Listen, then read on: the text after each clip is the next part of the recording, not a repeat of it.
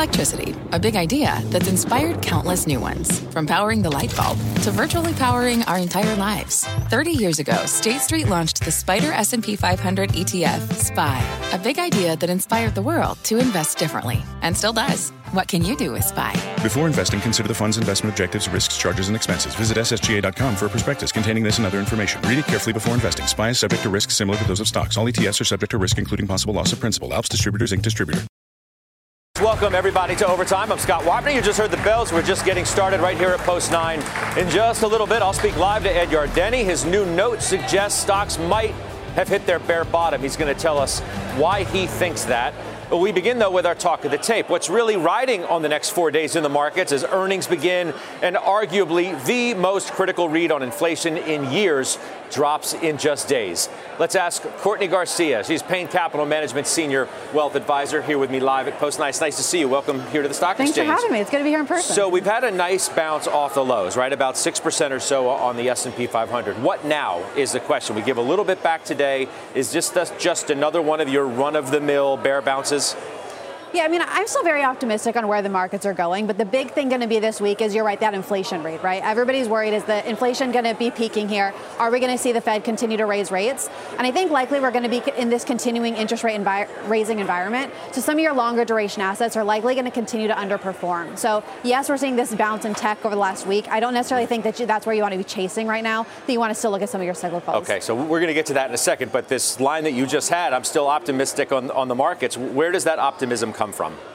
I think ultimately the economy is in a better place, and I think a lot of people give it credit for. I mean, we're the really strong labor force. Ultimately, wage growth is still going up. That's why people are able to sustain this inflation. I think as long as you have that, it is still theoretically possible to have a soft landing. I think we could continue to see things get on good footing. We just have to get through this. We have to see peak inflation, see people get through this, but so far they've been able to. Okay, so your view is not at all recession in the U.S.? It's possible, right? I mean, I can't discount the fact that it's a possibility, but I don't think it's a foregone conclusion. Yeah, but I mean, you can't have a very optimistic view of the stock market if you in turn think that we're going to have a recession. Correct. I'm not of the mindset that we're in an impending recession. I'm not discounting the fact it's a possibility, but no, I am not of that mindset. What about this idea that, so the economy is, it's not that bad off. And the Fed's not going to be as aggressive as people think either. So everybody's gotten too negative on everything, whether it's the economy, whether it's earnings or the Fed. You buy that? Well, it's possible, right? And I think that's what the markets are pricing in. It's all that bad news is priced in. I think it's going to take, a much larger catalyst to bring the markets down a lot further. But there's really no good news getting priced in. You're starting to see things like commodity prices come down. Maybe we are starting to see peak inflation, and none of that good news is getting priced in. So this idea that you mentioned, technology, okay, you don't think it can last, this little move that it's had? Because it has been a nice little run, and some of the mega cap technology names are the ones who have led it. Which isn't that surprising, because they were also the things that dropped the furthest, right? So I think you're seeing that kind of relief rally here as things are coming in. But ultimately, if we continue to be in a rising rate environment, I think you want to continue to focus on, not jumping into some of those large tech names. And even, I think, especially looking at profitable companies. I think that's really important right now. You're actually seeing this huge discrepancy where your unprofitable companies are down by about 60% on average, whereas your profitable companies are only down about 18%. Speaking of, what do you make of the ARK names, for example, that are up like 25% off of their lows, right? The first sort of to go down as hard as they did, and maybe the first to recover in any sort of meaningful way. Is that a signal of anything? I think it's a short-term relief more than anything. Which, again, it could still have some room to run here, right? I mean, they have come down so far. The valuations are becoming very cheap right now. But I just think ultimately it's not the place that I would continue to chase. So do you not think that earnings are going to be as bad as some people expect? And would you admit that expectations and the numbers at this point are simply too high? They've yet to really correct with the rest of the market. Well, I think it depends on what market we're looking at, right? Because even like when you look at layoffs, that's in things like your tech firms. I think seeing some of our revisions in some of our tech firms, you're saying, yes, those are bouncing. I think we could see them there. But then you're seeing these other industries that are still having trouble hiring. They are still booming. So I don't think it's going to be across the board. Yes, I think there's going to be some revisions. If anything, I would probably argue that's going to be in tech. What about as it relates to tech, FX, right? We're looking, I mean, as I see it now, we're waiting for this move to parity with the euro and the dollar. And I mean, it's basically there. It's not exactly there, but for all intents and purposes, it's there. And that is going to be a drag on earnings, especially for tech, no?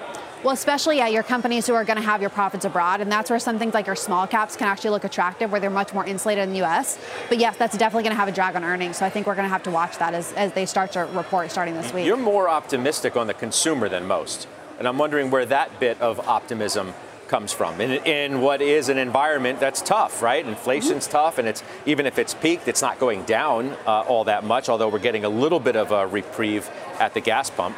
We even just saw, just on the show before us, you saw that Costco was showing that they're still showing the consumer is stronger than we see. We saw, actually, I think seeing JP Morgan come out is going to be really interesting because the banks just in general have a really good handle on the consumer. So seeing what their read on it, I think, is going to be very telling. But they were the ones who came out with this warning that we're going into a hurricane. But on the same note, right, that was Jamie Dimon, remember? Yes. Yep. On the same note, they did say that the consumer still had like 6 to 9 months worth of saving. There's so much cash on hand right now, and people are still able to get a job generally if they're looking for it because there's twice as many jobs there are people. So I think that's really where you have to look at these things. I think there is more optimism than people are giving it credit for. You like the banks? You think they're going to have a relatively optimistic story to tell in what is, as I said, a challenging environment? I'm hopeful. I think seeing the yield curve flattening is definitely going to be a little more challenging for them. But yeah, I'm definitely interested to see what they have to say this week. Yeah, you still like energy, right? As one of, if not your top idea, because, you know, the narrative on that was super strong, and it's only a matter of time before it cracks, and then it cracked. Why is it going to recover? I think any sort of pullback you're seeing right now is just an opportunity to buy. And I think ultimately when you look at your energy companies, oil prices have come down, but there's still such a supply and demand issue. So many rigs were shut down back in 2020, and just with ESG now becoming the focus, and there's so much demand that's not going away. And energy prices do not need to be as high as they are now because their break-evens are significantly lower. So I think that can actually still lead to good big momentum going forward. Sorry to step on your toes there. Some big names you like, Exxon, Chevron, and you're in the Buffett Oxy trade. Yeah, I mean, if Buffett likes it, yeah, you got it. Although it got downgraded today, I mean, it's gone up so much because at least in some respects of the Buffett halo. Yeah, and I mean, ultimately, though, I think you want to look at these companies that have really strong balance sheets. And they, back in 2020, when oil prices were so low, they had to get so much more efficient. And I think that's just putting them in such a better position right now. Okay, let's expand the conversation right now. Bring in CNBC contributor and Requisite Capital Management's Bryn Talkington, Capital Wealth Planning's Kevin Simpson. It's good to see the both of you back here as well. Bryn, you say you're buying on some weakness in the market. Are you suggesting that the worst is, in fact, over?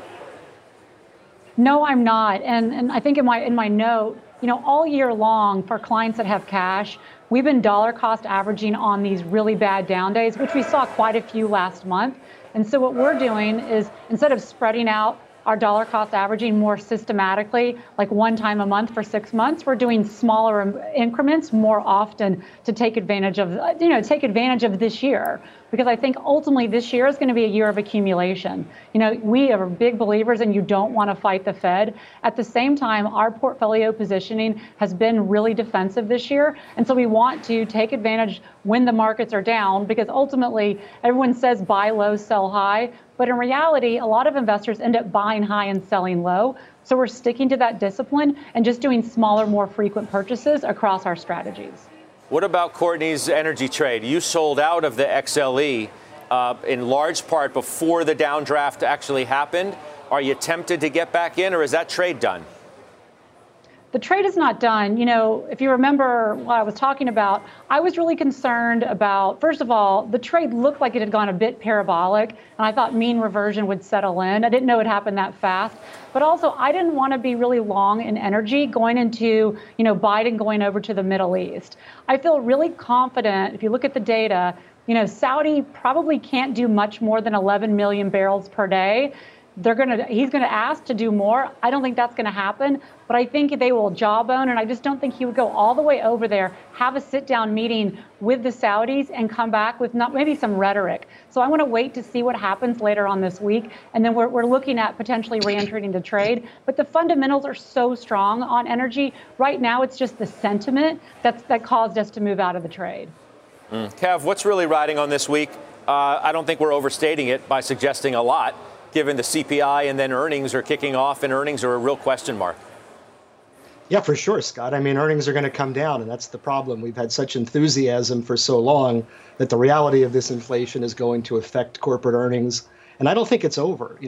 I look at the first half of the year, and it was the worst first half we've seen since 1970. And history gives us reason to be hopeful on the second half for some kind of rebound. But I'm not sure that we can depend on history to repeat itself this time. It just doesn't feel like it to me. And it's not the first time. I remember famously in 2008, or maybe infamously saying to my team, thank goodness that's over, just to watch the S&P 500 go down another 18.5% in January and February. So I don't want to turn a blind eye to the economic realities. Consumer sentiment's still at an all-time low. And until that turns around, I think we're still bottoming. We can retest the lows and potentially go a little bit lower. So I have a little bit more of a cautious outlook, Scott, right now. Court, it's sort of at odds with your view, right? He's talking about the consumer is a real question mark. It is, right? I mean, I think that's ultimately what everybody's worried about is inflation is getting high. And if it continues at this rate, ultimately it's going to get to the point that consumer can't withstand these prices and businesses aren't going to be able to pass on that. They aren't going to have that pricing power to pass on to their customers. And that ultimately will lead us into a bad place in the economy. I'm not necessarily that mindset. I think the consumer is stronger than we give it credit for. But yes, that is something we're going to have to watch. And I think some of the numbers coming out this week will show that. Hey, Kevin, if the worst is not over yet in the stock market, how much lower do you think it has to go? Well, I think we're going to retest the lows and maybe see another 10% down from there. I'm not in the camp that we're going to be 30, 40, 50% lower from here. The good news is I think we're closer to the bottom than the top. I love Bryn's approach of adding on this weakness and adding to strength for sure. That's exactly what we're doing, and it makes sense to do so. We can never pick the bottoms. We can never pick the tops. But these are opportunities for long-term accumulation of positions. And that's what you want to do here, Scott. You want to build positions in great companies. But you're at least describing a scenario in your mind where you have a total decline from the highs in the S&P of, say, 30%, right? If you're down 20 now, roughly, and you say we could go down another 10, that's the ballpark we should be playing in? Yeah, I mean, I think so. Everything is not just completely doom and gloom. I think we're closer to the bottom than the top. So, that's a good thing. If you look at some of the statistics, again, with the consumer sentiment that I mentioned, I think that's a leading indicator. If you're looking at it from a contrarian standpoint, it's a good thing that it's so low. A couple other, contrarian indicators are retail and institutional sentiment. I think the bearish sentiment on the retail investor last week was like the sixth worst that it had been since they started doing it in 1987. And as much as we like to put onus and credibility into market timers, history proves that it's really hard to do. And one really good thing is, and for the month of May, and I'm going to be looking at this closely for June, for the first time since March of 2020, Scott, we saw more insider buys than insider sells in the month of May. And if that continues into June, I'll look at that as a really strong indication that we are getting closer to the bottom. Keep an eye on buybacks and things like that, too. Kevin, real quick, you have some new positions that you have established. So you're doing something which you think is constructive in the market. General Mills, Lockheed, both are new positions. You added to a couple, which I'll get into in just a moment. But those two first. Yeah, there are opportunities, and I'm not smart enough to call the bottoms or the tops. But General Mills came out last week. They beat on top and bottom. They're a stock that's actually making new highs. I think they traded a bit of a discount versus some of the other consumer staples. You're getting almost a 3% dividend while you wait. And good news, last week, they increased that dividend by 6%. So from a multiple standpoint and evaluation standpoint, stock could certainly go a little bit lower, but I like it here, and I like it a lot for the dividend. Same with Lockheed. I'm sorry. Go ahead. I'm sorry. Just real quick, Lockheed Martin, kind of the same theme. They had increased their dividend by 9% on average over the past 5 years. You get a 2.6% dividend. I like the idea of having a defense contractor, considering everything happening geopolitically. So just two new positions, but again, real high quality companies.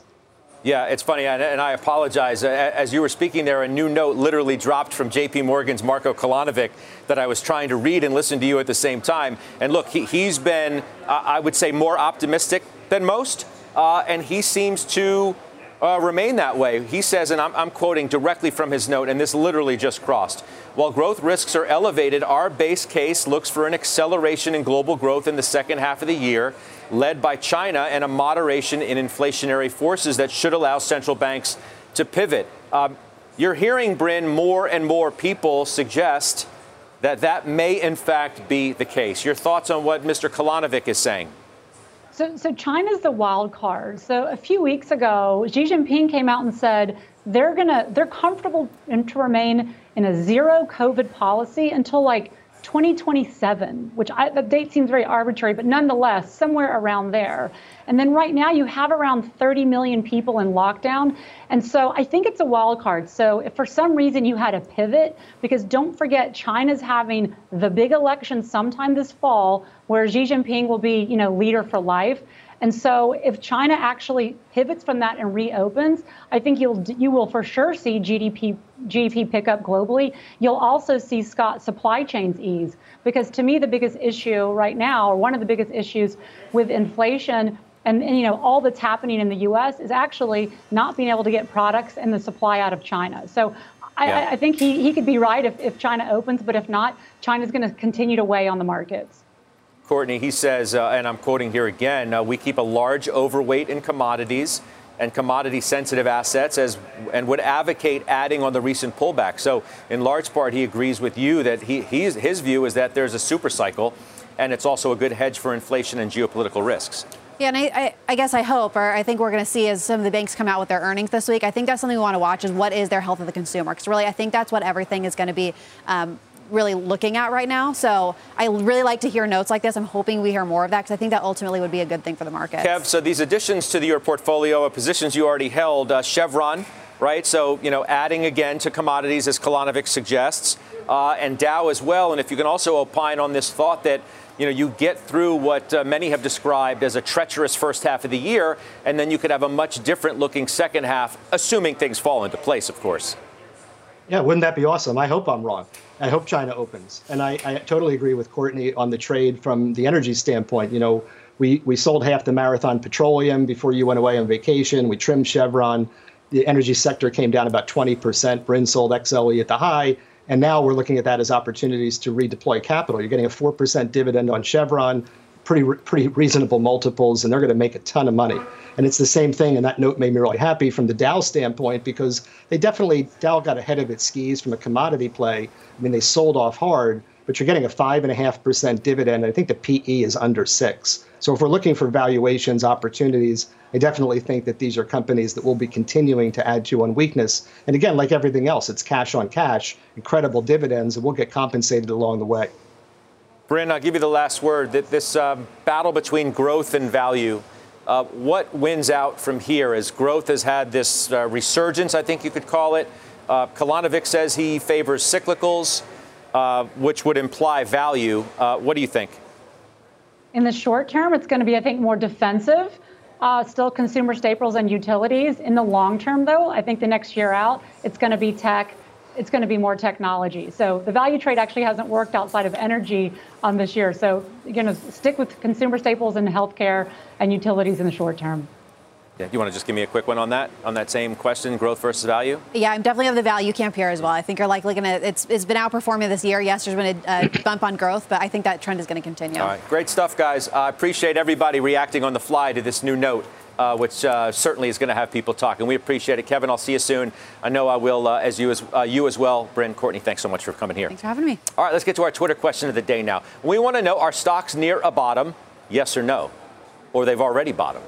You can head to @CNBC Overtime on Twitter. Cast your vote. We'll share the results coming up later on in our show. Up next, our most valuable pick is back. One analyst making the case for a nearly 40% rally in one of tech's biggest names. All those details coming up after the break. A little bit later, Ed Yardeni is back with us. He's got a bold new call on the market. Why he thinks this could be an all clear for stocks. You have to hear him. We need to press him on that. We will do that later in OT.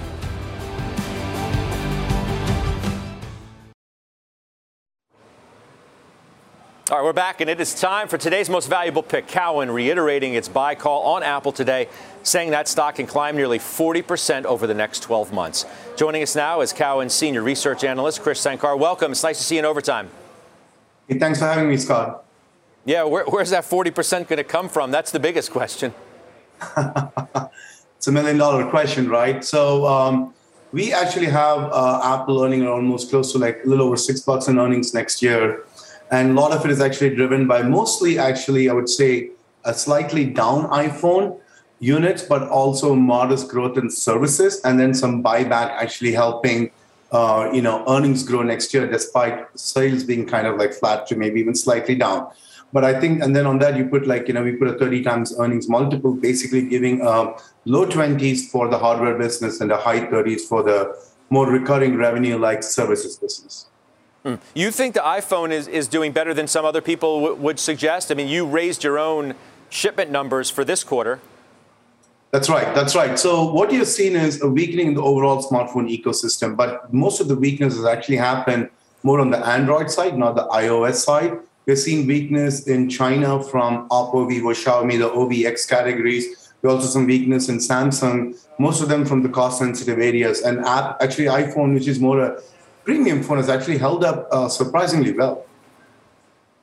We're reminded again this week, we've been talking about the casino stocks today because of what's taking place in Macau. So we're reminded again about COVID and the threat that it is going to continue to have. Obviously, Apple relies heavily on China. How much of an issue is that? Are you taking that into account enough? Yes, I think you're seeing there are two parts of the equation, right? One is obviously COVID costs, supply chain restrictions or issues. The other one is obviously the Shanghai-related Chinese lockdown. I would say that they kind of gave a range of 4 to 8 billion. What I would say is that actually until yesterday, we actually had June quarter down 1% year over year. Modestly races to up 1% year over year now because slightly better iPhone dynamics so far in the quarter. To your point, the COVID resurgence is always something to worry about, something to keep your eyes and ears open to. As long as we didn't have a drastic lockdown that we saw in Shanghai in the early part of the Q2, I think things should be fine. But at the same point, something we monitor. But so far, I would say nothing to really worry about yet. Your fellow analyst over at Morgan Stanley, Katie Huberty, really seemed to reset expectations for the services business for this quarter and maybe subsequent ones, too. When she put out that note, and at this point now, it's 3-4 weeks ago, do you share some of the same concerns that maybe a slowdown in the App Store is going to have a more dramatic impact in the services business, at least in terms of where growth had been expected to be? So, the first and foremost, I would say, the Apple service business is not a single revenue line item. That's how they actually, give you the numbers. But it's actually multiple businesses or multiple verticals within services. Like I said, you have the App Store, you have the Apple Pay, Apple Care, Music, the Google TAC, the traffic acquisition costs they get. So there's multiple different line items. What I would probably say is that what I do worry about is if we do run into a recession scenario and actually the hardware sales slows down, that definitely has a knock-on effect on services. Obviously, fewer iPhones means fewer related services, whether it's Apple Care and things like that. So I do worry about that. But I would say as of now, the services still holds up pretty well. I think typically June quarter, from an overall revenue standpoint, is a low water mark for Apple, because that's usually when they also flush the iPhone for a new product launch in September or so. And September sequentially grows. So we do expect a similar dynamic. I think services is fine. I do worry about it if and when we do go into a recession where, like we said earlier on, we are seeing slowdown in the more cost-sensitive part of the market, but the more premium phones are still holding up. I do worry that if that starts slowing down, that might have a knock-on effect on services. Let me ask you quickly before we go, what does a recession price on Apple look like? If it's 144 today and you're as optimistic as you are, what's the downside case in terms of price? Yeah, I mean, I would probably say that, based on analysis, if you try to do like a down 10% scenario, you're probably looking around $120. If you're super bearish, I've spoken to some investors who are more in the much more bearish camp. Those numbers are anywhere from $80 to $100. But in our case, it's probably more 120, but depends on how severe the recession is, maybe 100, 120. But the most bearish number I heard, it's actually more like $80 to $100. Yeah, that's the most bearish ones that I've heard, too. And yours is well above that. I appreciate your time so much. I'll see you soon. That's Chris Sankar joining us today, again with Cowen. Up next, debating a bottom. Have we seen the worst for stocks, or is there still much more downside ahead? Ed Yardeni joins us with his take. His new note comes after this break. Plus, GameStop. Check out that in OT. That stock's getting a little pop. The company launches now an NFT. It's a modest boost, 1 1/3% here in Overtime. We'll have the details when Overtime comes back.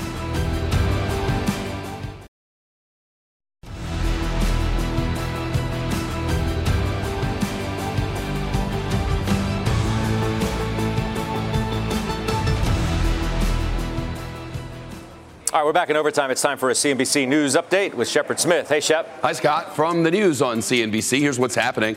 Steve Bannon will go on trial for contempt of Congress next week. A D.C. judge denied his request for a delay. Bannon indicted last year for refusing to answer a subpoena from the January 6th committee. Over the weekend, he did a 180 and said he does want to testify.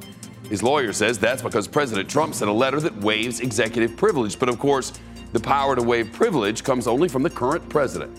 The DOJ calls it all a stunt. The Conservative Party in the UK is setting a timetable now to replace the outgoing Prime Minister Boris Johnson. Lawmakers set to narrow the selection to 2 top candidates by next week. Then a new leader and Prime Minister announced on September the 5th. And the race to save the ancient sequoia trees from wildfire in Yosemite National Park. Firefighters in California deploying portable sprinklers to protect the hundreds of giant trees. Officials say they're using those sprinklers and pre-planned burns to create a sort of donut hole of protection around the trees. Tonight, what to expect from tomorrow's January 6th hearing. We'll talk Twitter with Kara Swisher and get a new glimpse of the universe from NASA on the news right after Jim Cramer, 7 Eastern, CNBC. Scott, back to you. All right, good stuff. Shep, thank you. Look for you then, Shepard Smith. The stock market may have hit its bear market bottom. That is the headline of Ed Yardeni's newest note today. He joins us now to discuss that big call. It's good to see you again. Welcome back to Overtime. Why do you think that? Well, we made a bottom on June 16th, and ever since then, we've seen commodity prices easing off. We've seen the bond yield coming down. I think there's been some concerns about a recession, but some of them have been abated by the strength of the labor market on Friday, as we saw.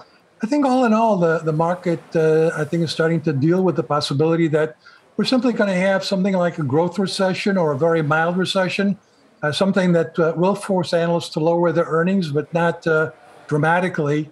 It could be something kind of like what we've had in previous, were called mid-cycle recessions. They brought a lot of the growth rates on a year-over-year basis down to zero, but they didn't turn negative, and after a while, they turned positive. What are we pricing in now, do you think? A mild recession? Is that what the market reflects to you, or something worse? I think the market has been pricing a recession since the beginning of the year. We got down to 23.4% on a year-over-year, on a percentage basis from its January 3rd all-time high. And I think what it's been pricing is a recession. But there was a lot of uncertainties about how bad it might be. I think the market's coming around to the view that maybe it's not going to be much more than a mild recession, and one that might not even make the official history books because it might not be severe enough. I mean, there are others who are suggesting a far different picture. Earnings are going to be reset dramatically. The Fed is going to be more aggressive. They're not going to make a pivot at the point that some do think they will. Well, why are they wrong? Right. Well, you've got a lot of opinions all over the place. You just read one strategist that's quite optimistic about the second half of the year. I think there's still, I think the pessimists are right. There's lots to still worry about. I guess on my worry list right now, at this time, is Europe. I'm very concerned about the energy crisis in Europe and how that might affect the rest of the world. I'm not as optimistic about China as some people are. So I do think on a global basis, we've got enough weakness to keep commodity prices down, which means, in my opinion, that the Fed's going to find that inflation is going to be peaking pretty shortly, or maybe after we get the June CPI, the July CPI should really start to show some moderation. And that means that the Fed funds rate might peak more like 3% than 3.5%, or much higher than that. So I agree that the Fed's going to do 75 basis points in July, but we all know that. And I think that in September, another 50 to 75 basis points is in the markets, but that might be pretty close to it. But even if they do that in September, you think the stock market can still have a decent second half of the year? I mean, you keep hearing is you do 75 in July, you have no meeting in August, and then the great hope is that the scenario plays out in large part like you think it will from an economic and inflationary standpoint, that they only do 25 in September. You really think if the Fed does another 75 in September that the stock market is going to be in a good position? Well, there's calling a bottom, and then there's calling what it does after the bottom. And I agree. There's a lot of risks here to what trying to pick bottoms here, as we've seen all year. We've all been kind of looking for a bottom, and it keeps finding a new one. So I'm not telling you with 100% certainty or a great deal of certainty that we definitely bottomed at on June 16th. It just seems to me that if these conditions continue, moderating commodities and stabilizing interest rates, that'll help make a bottom in the stock market. That doesn't mean we go straight up from here. There's still plenty of challenges over the second half of the year. So it may be a range-bound market. It doesn't have to go straight up or straight down. When could we hit new highs, do you think? Next year. But I think it'll be late next year. But you do think it'll happen? Oh, yeah. I mean, in the relatively near future. I do think so. Ed, always provocative. It's always good to talk to you. Welcome anytime. We'll see you soon. All right, that's Ed Yardeni joining us today in Overtime. Well, he thinks we hit the bottom, but what do you think? Vote in our Twitter poll at CNBC Overtime. We will share those results at the end of the show. It's a simple question. Are stocks near a bottom? It's yes or no. You can also suggest that they already have bottomed. And maybe you're in Camp Yardeni as well. Up next, we're tracking the biggest movers in the OT. Christina Partsinevelos is all over that as usual. What's on deck? Well, we've got GameStop that's making some headlines in the OT, and it involves NFTs. And good news for travelers, the euro just hit a new 20-year low. I'll have those stories and more after this break.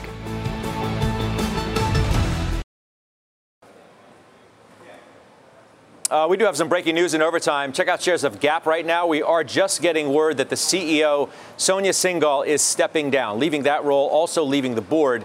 She has been CEO since March of 2020, so not all that long in the top job for shares of GPS. We're digging into that. We'll have much more. Been a tough go, to say the least, for shares of Gap. Over the last, let's say, even 3 months, down 35%, 6 months, down 51%. And over the last 12 months, that stock is down, we'll call it 73% in a very challenging industry, to say the least. Let's get, as I said, we'll have more on that coming up. Let's get more now on the other big movers in Overtime. Christina Partsinevelos is here with that. Well, GameStop just announced it's launching an NFT marketplace for gamers and collectors to trade non-fungible tokens. The interesting line that I found in the press release was, quote, over time, the marketplace will expand functionality to encompass additional categories. And you can see shares are moving up to the upside, almost 1% higher in the OT. But for more details on that, head to CNBC.com for all of that. And then let's switching gears. Let's talk about the euro. It's fallen to a new 20-year low against the U.S. dollar. We've got a string of large Federal Reserve interest rate hikes that have supercharged the USD here, while the euro has dropped nearly about 15% just in the past year on fears of a recession in Europe driven by higher inflation and energy supply uncertainty caused by Russia's invasion in Ukraine. The EU used to get roughly about 40% of its gas through Russian pipelines, but of course has been reducing its dependency on the country, hence the reason why we're getting closer and closer to parity. Scott? All right, Christina, I appreciate it. Thank you. Christina Partsinevelos. Up next, it's a rare sell call on Meta. That stock tumbling on the back of a big downgrade today. Is it time to get out of that name or buy that drop right there of just about 5%? We debate it with a shareholder next.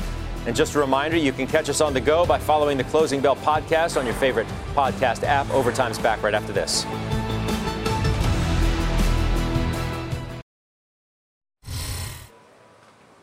In today's Halftime Overtime, a rare sell call on Meta. Needham downgrading the beaten-down social media stock and warning about deteriorating fundamentals and valuation risk. Requisite Capital's Bryn Talkington back with us because she owns Meta. All right, Bryn, this is pretty straightforward. With ad-driven stocks down sharply, they say, the most common question we get is, what shares would we sell in order to fund stock ideas we prefer? At current price levels, we recommend investors use Meta as a source of funds. Why is Laura Martin wrong? I actually thought Laura did a great report. I always applaud analysts for saying sell if you think you should sell it versus hold or neutral. So I thought it was a fair report. She talked about, self-inflicted margin pressure and competition and regulatory. But I'm not sure about her assumption, because when you look at Facebook, they have 3 billion monthly active users and 1.9 billion daily active users. So, I hear Kevin O'Leary talk all the time about his small businesses that he invests in. They all use, whether it's Facebook or Instagram. And so I think if you're a company and you're going to pull back on marketing, I'm not sure if you're going to pull back from a platform that has 1.9 billion daily active users. And I think what's interesting is, they were obviously late trying to compete with TikTok because, TikTok is so pervasive, but Reels already account for about 20% of the viewership on Instagram.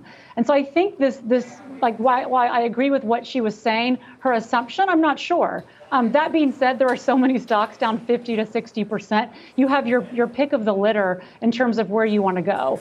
I think the market hates this stock. Go ahead. Yeah. Yeah. No, I was going to say, but this one seems a little bit different in that it does have some fundamental challenges, right?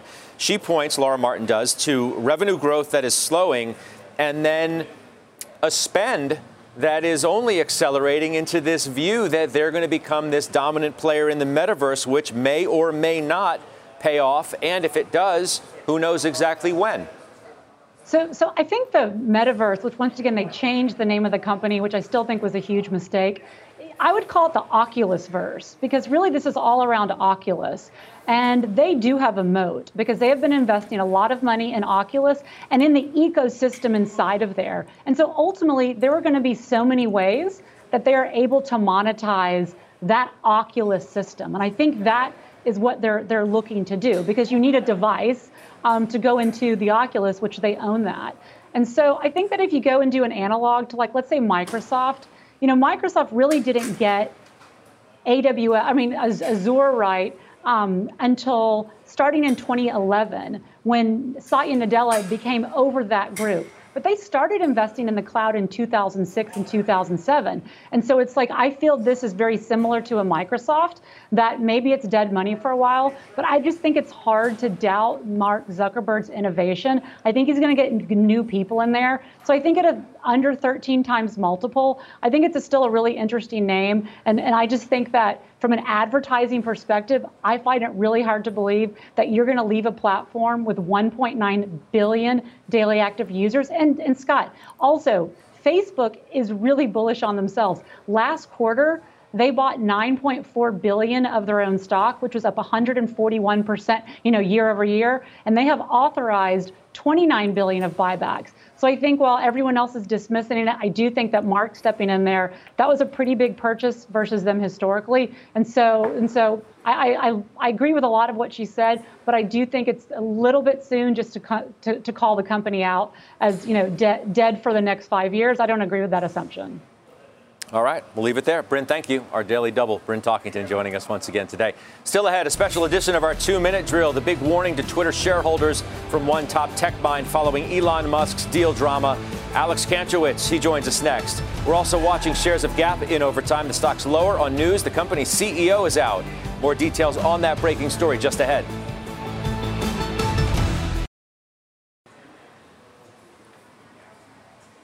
Oh, the drama continuing now. Just in, according to a new filing just released, Twitter's board has sent a new letter to Elon Musk's attorneys reiterating that it is confident and intends to close that deal at $54.20 a share. Joining us now, big technology founder Alex Kantrowitz. You've been with us every step of the way. So this new letter, which the filing just hit, Mr. Musk's and other Musk parties' purported termination invalid and wrongful. That's according to Twitter's attorneys at Skadden Arps. The agreement is not terminated, is what they say. You suggest that this is all a leverage game and Musk has the leverage. What makes you so sure? Well, the company right now is dealing with an issue that Musk can wait them out. He has far more resources, and he can make this case go a year, 2, maybe longer, depending on how willing the Delaware courts are to hear his arguments. He can play with this, game and manipulate the way he wants. Whereas Twitter, the company is in limbo. How do you run a company like this? 1 to 3 years, you don't even know exactly what's going on with your future. You can't roadmap. You can't do anything. Your employees are leaving. And so I think the longer that Musk waits, the more leverage he's going to have to get Twitter eventually go to his side and settle. I'm just wondering why you think he's going to be able to do all that and effectively skirt the court of law in Delaware. Because, I think that if Twitter takes it all the way down the line, there's a chance that the court might rule in their favor. I accept that. But there's also a chance they might not. And then what happens if the Twitter board takes this all the way down the line, throws the company into chaos for 3 years, and then ultimately loses. I think right now they're the only ones that want this deal to close. Musk doesn't want it to close. The employees don't want it to close. The board is the only one that wants it to close, maybe some shareholders, right? And if they are to fail in this by taking it all the way down the line where they could potentially get a settlement beforehand, they're just as exposed to lawsuits as they would be by taking that settlement. So I think eventually they're going to crack. They're going to give in to Elon Musk. But again, look, anyone that's tried to predict this thing up until now has been wrong. They've also been right. The deal's not going to close. The deal's going to close. Right. So at this point, it's sort of a fool's errand to try to say exactly what's going to happen. If $44 billion isn't the right price, what is? I mean, look, I think if Elon ends up settling with Twitter and giving them $1 billion or $2 billion, there's no telling how far this stock is going to drop. You'd imagine there would have to be like maybe a $3 billion settlement just so they could say the board can save face and go to shareholders and say we got the best that we did.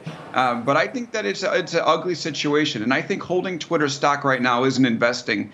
It's gambling. You have no idea what's going to happen. There's no predictability, no earnings, and the market can just tank this stock if it ends up going all the entire distance. So it's hard to say exactly what the price is, but it's low. And you don't think that there's a chance of anybody else coming in? No. I mean, if there was beforehand, there certainly isn't a chance that someone's going to come in now. You look at this company, employee morale is down. Can they ship any features? I mean, the biggest thing they've shipped recently is a co-tweet, which is the most confusing social media feature I've ever seen. So you have all that. And then what are you going to do? You're going to try to pick this company off the ground at the lowest state it's ever been. Maybe you get a discount. But in the moment we're in with the market tanking the way it is, it just doesn't seem to me to be a good buy. So you could go to private equity, but it's just not exactly an appealing target for anyone at this moment. All right, we're going to see how it all plays out, and I know we'll speak to you again. Alex, I appreciate it. Alex Kantrowitz joining us once again. Up next is Santoli's last word, plus we have more on that breaking news out of the Gap. Its CEO is out. We're back right after this.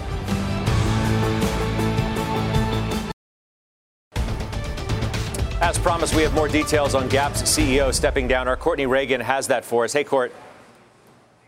Hi there, Scott. Yeah, so the Gap just filing an 8K with the SEC here, noting that CEO Sonia Syngal is out as CEO, more or less here effective immediately. She's been in this position since 2020, so she's led this company through several very turbulent years, more in the global macroeconomic environment, as well as for Gap itself and the way that it's been doing business. In the meantime, while a permanent successor is named, Bob Martin, who is the current board chair, will step in and fill that role. He's had a prior experience at Dillard's and at Walmart. The company also noting that they're naming a new Old Navy head. This position has been open since April, and this is Horacio Barbetto. He was most recently the Walmart Canada CEO, so he'll be heading this very important division. And last but not least, they are reiterating their net sales guidance more or less for the quarter to be reported August 25th, but it does look like they're taking down their adjusted operating margin just a bit. Shares down 4% in response. Scott. Okay, Court, appreciate it. Thank you. That's Courtney Reagan with more on the Gap CEO stepping down. Let's get the results of our Twitter question now. We asked, are stocks near a bottom? 35% said yes, 53% said no. Only 12% think we've actually hit the bottom. Mike Santoli now with his last word. If you want to play off that at all. I mean, that's a net positive. I was saying earlier today, almost nobody has conviction that, in fact, the June lows were the low. Doesn't in itself mean it's magic, and all of a sudden we can bank on that being the case. But I think what's interesting about the environment here is the kind of conflicting timelines the market is on versus the Fed. The market's always impatient to look ahead and price in what's happening in 6 months and kind of anticipate the inflection. The Fed has told you they're not going to be anticipatory. They have to see convincing evidence in the data. They're going to wait. This is the 2-year note yield against the S&P 500. You see S&P bouncing a little bit just as the 2-year note yield comes down. That shows you that the little bit of a Fed wavering implied in the Treasury market. Now, this is almost the flip side of what we had in 2021. When the Fed told you they were going to be late responding to inflation on the upside, and every sell-off in the market was like, guess what? The Fed's still your friend, so don't fight it. What do you make of the NASDAQ, this 2+% pullback today? Rates were lower. Is it about euro dollar? Simply a trade that has worked real well lately? I think it's mostly that. It's an amplified version of the overall market. They were up more than 10%. The NASDAQ 100 was. Apple also leading to the downside. Just a little bit of the China headlines filtering into it for now. Because yields were down. You couldn't really point your finger at that today. The 10-year hovering just below that 3% mark. So to me, it's much more about it's the beta in terms of the large caps that came off. As if it wasn't already a big enough week with earnings kicking off. CPI on Wednesday. That's the biggie. CPI is the one, and it seems like that's what the market's kind of just sort of holding it in reserve for that number. Good stuff. See you back here. All right. Michael will have his last word again tomorrow. I'll be back as well. Fast Money begins now.